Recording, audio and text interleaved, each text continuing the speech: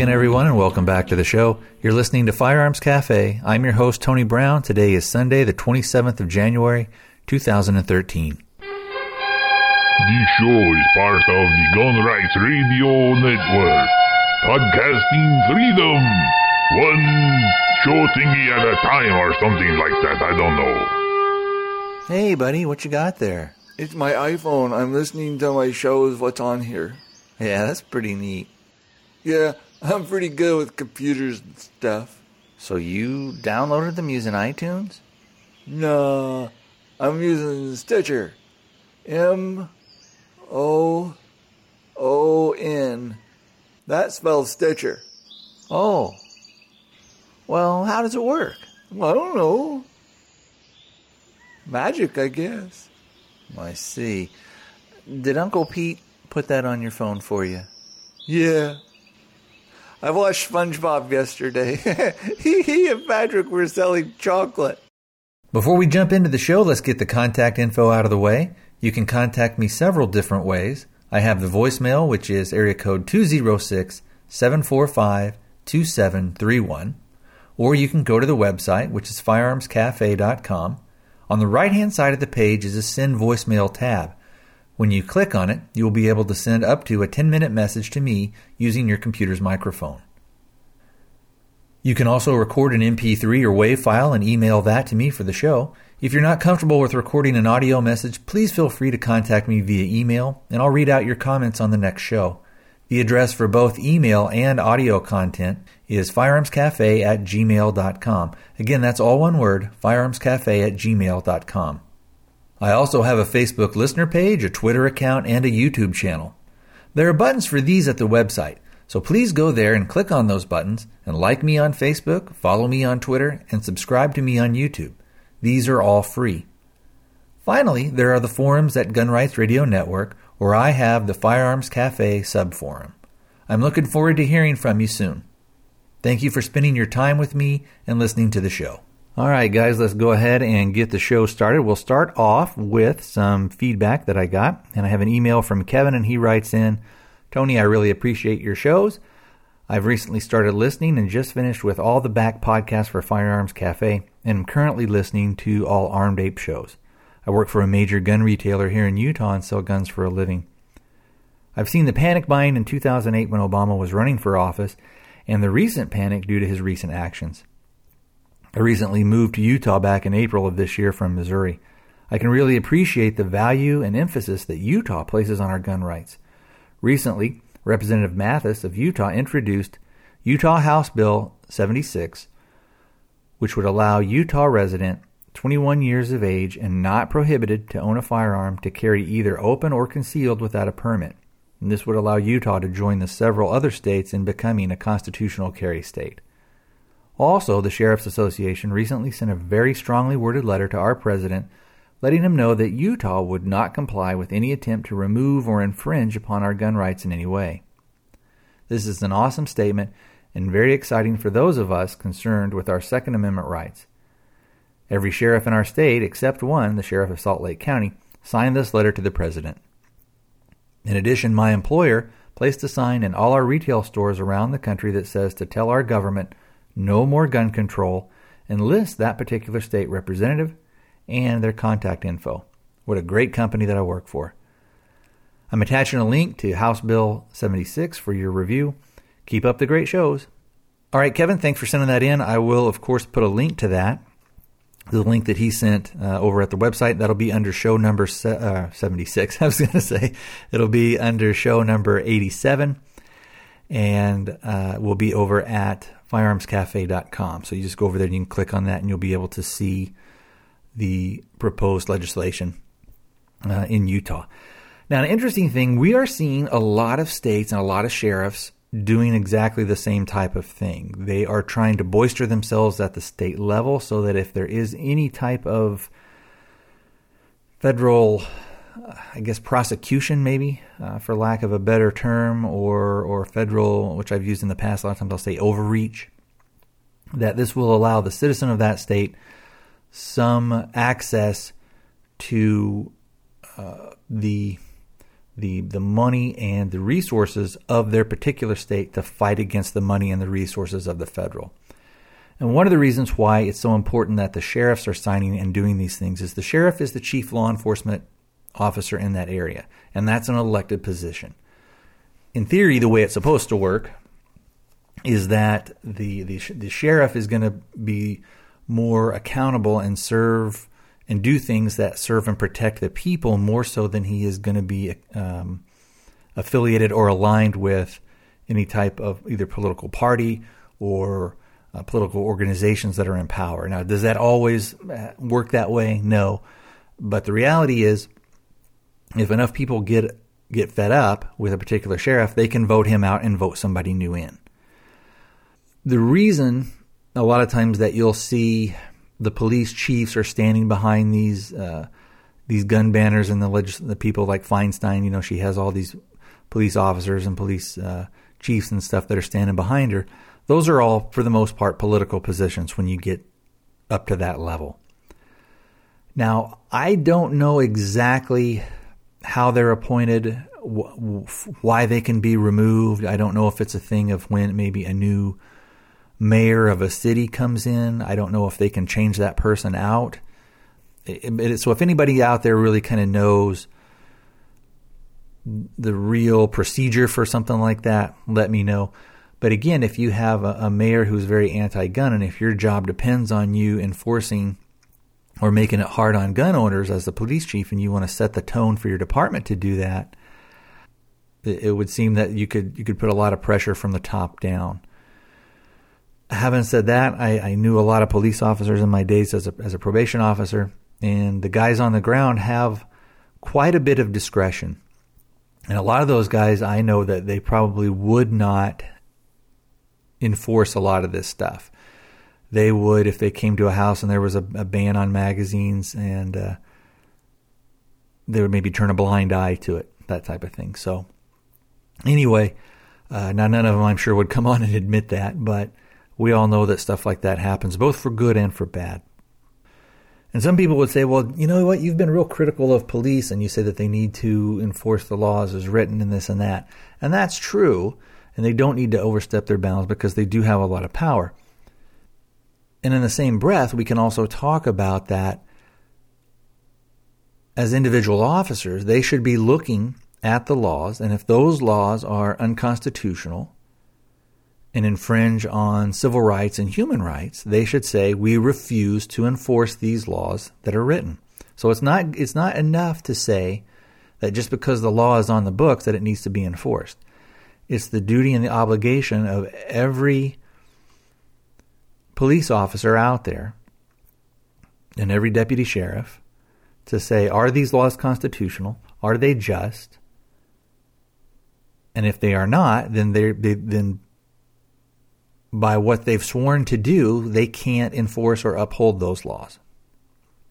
So anyway, Kevin, thanks for writing in. And like I said, hope to hear from you again real soon. We've got another bit of feedback from Skaz, and he writes in, hi, Tony. I'm a longtime listener and first-time writer. I thoroughly enjoy the show. I actually prefer Armed 8, but they don't seem too different. I didn't realize you were at the Gun Appreciation Day rally. If I had known, I'd try to sync up with you. Here's my write-up of the event. Our counts were way different, but from reports I saw, we had thousands statewide. I also wanted to ensure that you're aware of this rally that's going to happen on the 16th, and I intend to be there. Keep up the good work. Signed, Skaz. All right, well, what I will do is I will go ahead and put a link to his write-up of the event. He also has some photos, so you guys can go over to Show 87 and click on that, and I'll have it under Skaz link, SKAS, and you'll see that stuff. And I'll also put a link to the rally that he's talking about. In his article, he references that there was he thought about 200 to 300 people there total. Again, when I was doing my estimations, what I did is I took like a little section, and I counted up in that little section about 60 people. And at the time, I would have been able to do about 10 or 11 of those little sections that I had. And some of them were a little bit more dense, some of them a little bit less dense. So that's where I was getting that a number of about 600, and that was when I was counting them sort of at the time. Also, during that time, people were sort of coming, going, but there were times when I think at its peak, and that's what I talked to the police officers down there, and they're used to summing up how many people are there. I think we had way more than just 200 or 300 people there. But it's also good to know that statewide in other cities and other towns that people went down to their Capitol buildings or different rally points, and we had other demonstrations.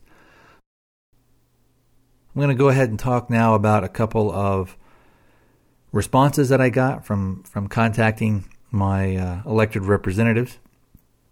I got a response back from the governor. She's actually very pro-gun. She's done a lot to help us. There were some things that she kind of vetoed that I wasn't too happy with in the past, having to do with firearm stuff. But in general, she's pro-gun. Of course, she's still a politician, and she's going to kind of play that political game here and there. The response I got back from her was just a auto response, basically saying, "Hey, thanks for contacting us, and we'll keep your stuff on file." Even if that's all you get, it is important to do that. They do tally up the numbers on pro-gun and anti-gun type stuff. I also got one from my state legislator, which is a guy named J.D. Mesnard. And in looking at his voting records at the past, we see that he's always been pro-gun and that he's been willing to co-sponsor a lot of the firearms bills and pro-gun stuff. And that's what you need to do even when you get a response back from these guys, whether it's positive or negative or if it's just a form letter. Go and take the time and look up what their voting record is, because that's going to give you the best indication of where they really stand, because that's when kind of push comes to shove, and they have to do something. Either it's a yes or a no. You'll understand where they're really coming from, no matter what they say. Now I'm going to go ahead and read out what he sent.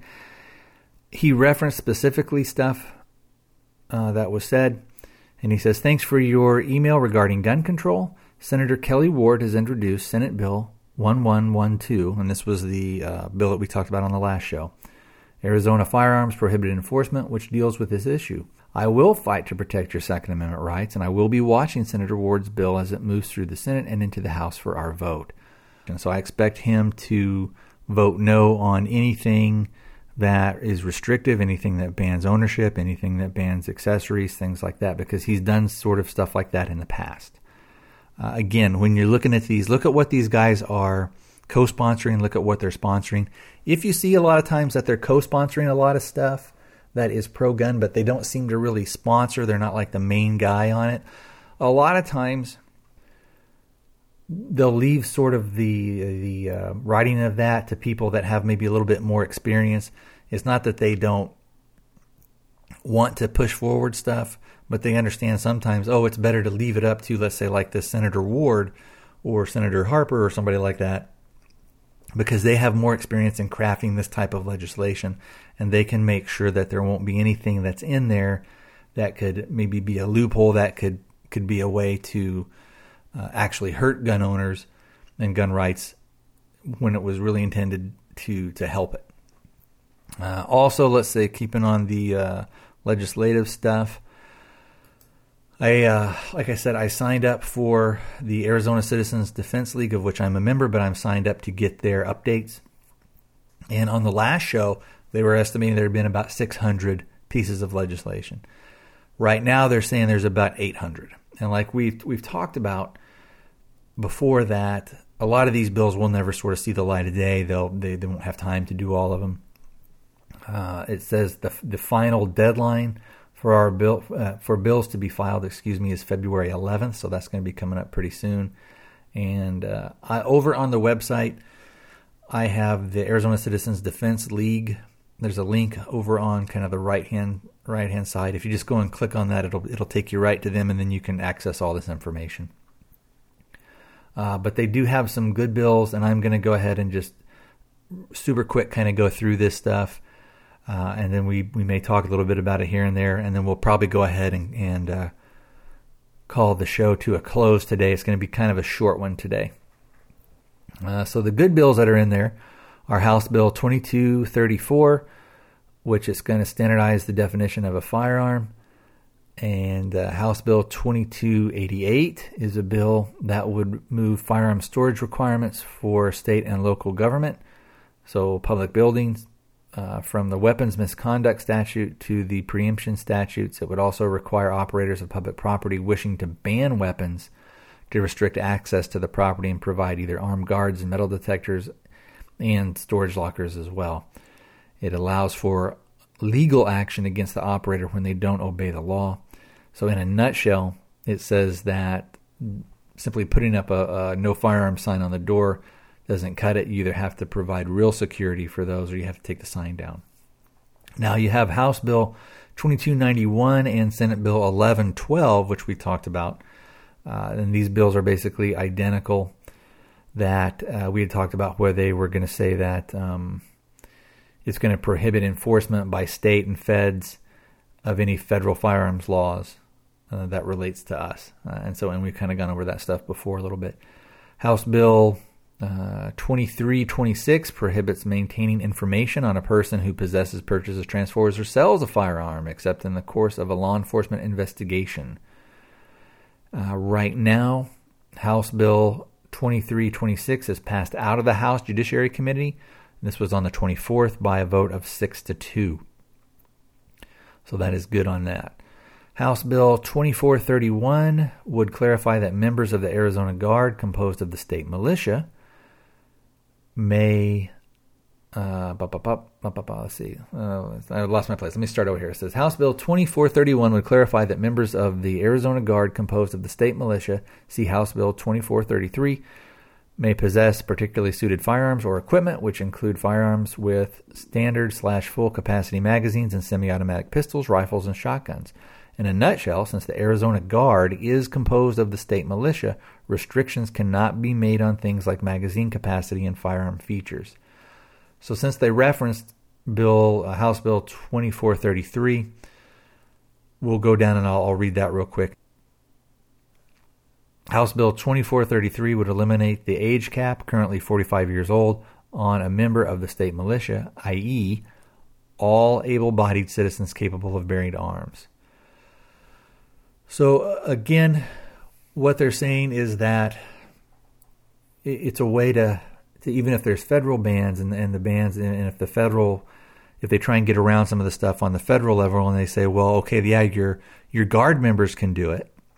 What they say is that the Arizona State Guard is really the state militia. And what the state militia is it's all able-bodied citizens. Now, the way that the militia, how it was defined before, said that it was every person who is able-bodied and capable of bearing arms from the age, I believe, of 18 to 45, by virtue of being in the state, you are in the militia.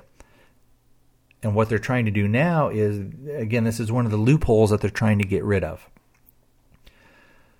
So if that were the case, and then if the Fed said, okay, that's fine, but the day you turn 46, you can't have those weapons anymore. You can't have your AR-15, you can't have your AKs, and you can't have any of your high-cap mags. So again, this is basically saying as long as you're able-bodied and you're capable of bearing arms, none of these bans would be enforceable because you are in effect a part of the militia, which is in effect a part of the Guard. Now, we can talk about and have other discussions on, is that like kind of a statist thing, blah, blah, blah. Basically what this is, I think, is this just sort of using their own rules against them type thing.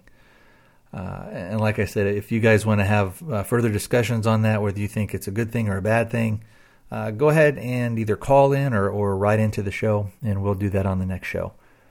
Let's see, what else is there here? This is also a good one here that I like. It says House Bill 2455 would clarify that even firearms that are voluntarily surrendered to a state or local entity, so a buyback program basically, can't be destroyed and must be sold. There's also a thing that allows for a reduced hunting license fee for members of the military and veterans. 2468 is that bill. Again, I don't I don't like things that give special privilege to other citizens. Why should somebody who is currently in the military or a veteran, why should they get a break on something when I don't? I don't really care for that one, but anyway, that's one they support. They have some bad bills here, which, as you might expect, are going to be things. This is a really terrible one. House Bill 2376, which would allow law enforcement officers, when contacting anyone possessing a firearm, to make a non-professional assessment of their mental state, and if, in their sole discretion, they determine that a person may be a danger to themselves or others, seize their firearms and request that they be carted off for a court-ordered mental evaluation. So, again, let's say if you're being uncooperative with them because they're asking you to do this or to do that, and you haven't, we see this a lot of times on YouTube videos, maybe they're harassing somebody that is open carrying. If they say, hey, this guy seems a little squirrely, if this bill went through, they could, in effect, tase you or do whatever they need to do, take you into custody, and then actually have you go through a court-ordered mental eval, which at that point, again, if we look at some of the federal stuff, we're seeing that the Obama administration wants to increase the leeway, if I'm saying it right, of law enforcement stuff and of the psychiatric community to be able to say, well, to greatly expand what they're going to determine is mental illness.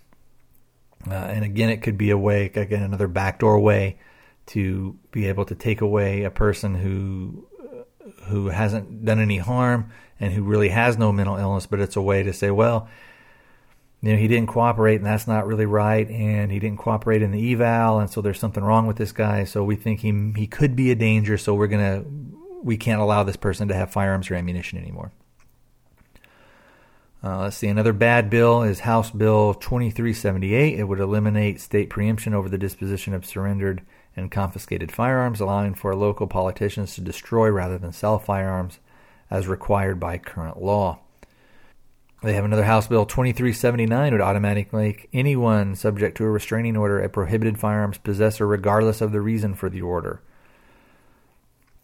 Again, on its surface, it would seem like that would be a good thing, but when people go through messy divorces, a lot of times, let's say, if the husband knows that the lady is his soon-to-be ex-wife is a avid IDPA shooter and really enjoys shooting and all this stuff, if he knows, well, I can do a restraining order against her, and then I know she won't be able to have those firearms. So again, what sounds on the surface maybe as it would be kind of a good thing to protect somebody who would usually is like a battered wife or somebody who's being stalked. We could see that it could be used without much discretion. Also, House Bill 2380 would just totally abolish constitutional carry. House Bill 2381 would arbitrarily classify virtually all semi-automatic pistols and rifles as assault weapons and require that all transfers of these firearms be tightly controlled and only allowable via FFL dealer, and violators would face a $10,000 fine. So basically, what it would do is it would say that anything that, which, when you think about it, really even a revolver is kind of a semi-automatic, because when you pull the trigger, or you press the trigger back, the internals of it rotate the cylinder. So in theory, it's rotating the magazine, the thing that holds your ammunition. So much like on a semi-auto pistol, the slide comes back, ejects a spent shell, and pushes the new one in when the slide returns into battery. I think that eventually you could make the case that revolvers are that way too. So again, a lot of these things I don't think are really going to make it. There's a couple others here. There's Senate Bill 1049, which would expand the definition of school and would make possessing a firearm on the campus as a Class X felony. Under current law, it's a misdemeanor to possess a firearm on a K through 12 school ground. Senate Bill 1050 would make it illegal to possess a magazine or any other feeding device capable of holding more than 10 rounds. The penalty for mere possession of your current standard capacity, anything greater than 10 rounds, would be a Class 4 felony. Holy cow. Right now, over 2,000 people have contacted Senator Ablester and informed him of their dislike of these bills. And if you haven't done so, please go ahead and contact him. Now, again, if you're an Arizona person, if you go over to the Arizona Citizens Defense League, you can click on there, and there's a message that's been prepared and you can send. Is this going to have any effect on this guy? Probably not. But if he gets like 10,000 responses, realistically, if it's over 2,000, that should make an impression on the guy. Again, in local politics, 1,500, 2,000 makes a difference. And if they know that those 1,500 or 2,000 people aren't going to vote for them, it can sway them. Maybe they say, well, maybe I kind of let this thing die. All right. I think that's going to do it. I know the show kind of got a little scattered here at the end, so thanks for bearing with me. So let's kind of go out on a positive note, and I'll try and rein it back in and get a little bit more organized here. Let's talk about some of the other shows that I'm listening to and some recommendations I have for you guys. There are a ton of shows out there right now. When I first started this thing, about 4 years ago, I guess it was, there weren't that many. There was only maybe 10 to 12 shows total in all of iTunes or in all of internet land that you could actually kind of access and get. And now there's just tons of them. In fact, there's so many of them that I can't listen to them all. I'll go ahead and just name off a few that I like and ones that I try and listen to. I, of course, always like listening to my buddy Ken Kowalski over at the Rimfire podcast. There's Pro Arms podcast that I like. There is the Road Gunner podcast. There's New Shooter, although Nick hasn't put a show out in a while. I like Liberty or Zombie. I also like listening to Lou Rockwell's show, which isn't always about guns. It's mostly it's more like a political thing, but a lot of times it's a more of a libertarian thing. And so if you believe in libertarian, if you consider yourself a little bit more libertarian, you're gonna be pro-gun. Of course, there's Gun Dudes, there's Gun Guy Radio, Gunfighter Cast, Gun Talk, which is Tom Gresham, Downrange Radio. Oh, I'm sure there's some I'm leaving out. I can't think of them just off the top of my head. There's one that I've been listening to recently called Safety Solutions Academy, I think is the name of it, which I like. Other than that, like I said, I can't think of too much right now. But give those guys a listen to. Did I mention Gunfighter Cast? I think I did. But give all those guys a listen and check them out, and I think you'll enjoy them. All right, guys, I will talk to you next time. Here we go. One step at a time, don't be living on the line. I don't need a friend, I got more than on the mind. Sunshine in my brain, making everyone complain. Radio in the heart, don't be being so strange. Think I'm losing it, baby, where have you been? Everybody says that you're moving again. I don't wanna be right, baby, every single night. I could tell you a thing about taking your time. It's making me nervous, yeah.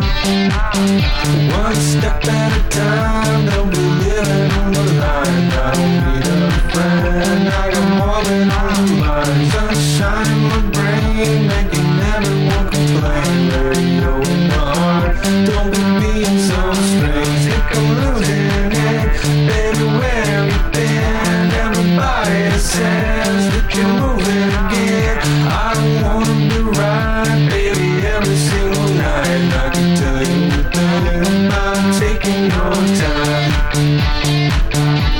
It's making me nervous, yeah.